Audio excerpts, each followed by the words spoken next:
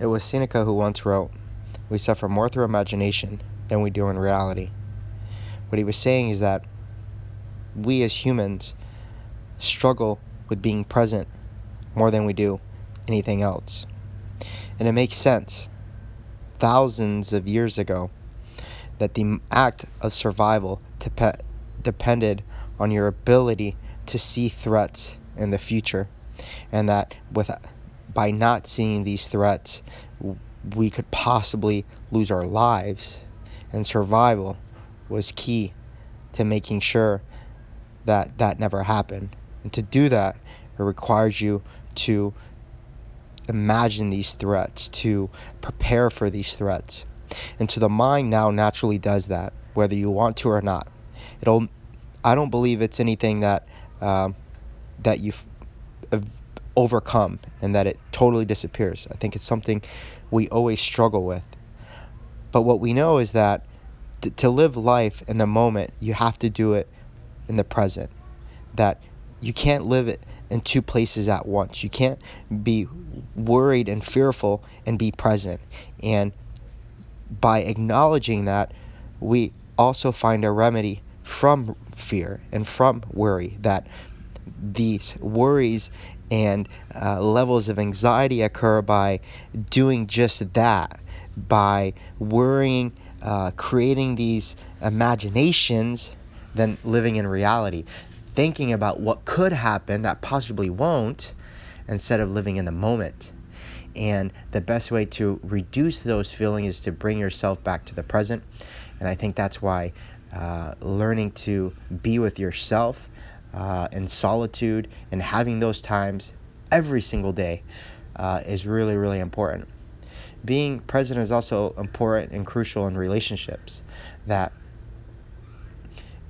relationships require communication, and communication requires being present to be fully respond to sender and receiver, right? At the most basic level, communication is about someone giving information, sending information, somebody receiving it.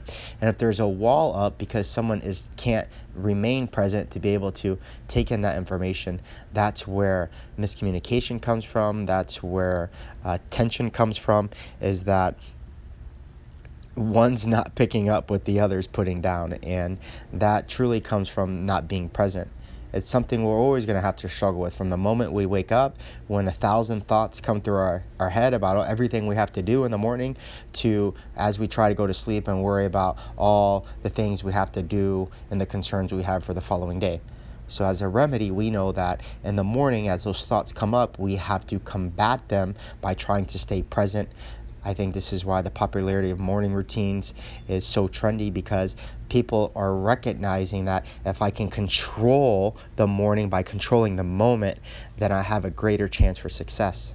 Likewise, people that struggle with anxiety and trouble falling asleep, I believe, is a root cause of not being able to stay present and in the moment.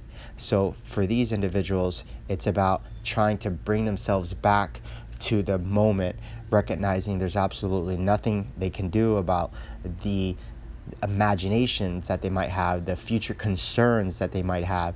If it's something that they can deal with, they should deal with it then. And if they can't, to let it go, get a good night's sleep, and do it all over the next morning. And it's something that I struggle with myself, and it's something I'm constantly reminding myself that if I'm going to take time to speak to somebody, that I do it fully, and that I remain present. There's ways I do that to ensure to self-check myself. One of the common ways I do that is to regurgitate what they're saying to me back to them. So not only do they know that I'm listening, but I can also re-listen to what they're saying to really fully help comprehend that.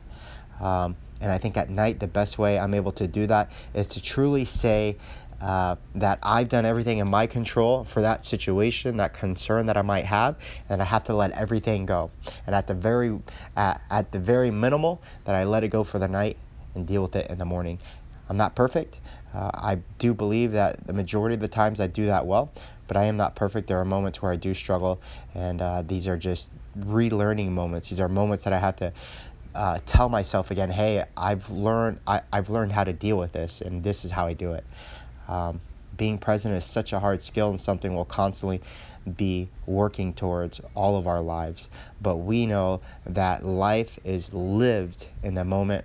It is neither in the past nor in the future. It is in the moment. And that's where we experience the feelings of euphoria and extreme happiness and contentment will always happen in the moment.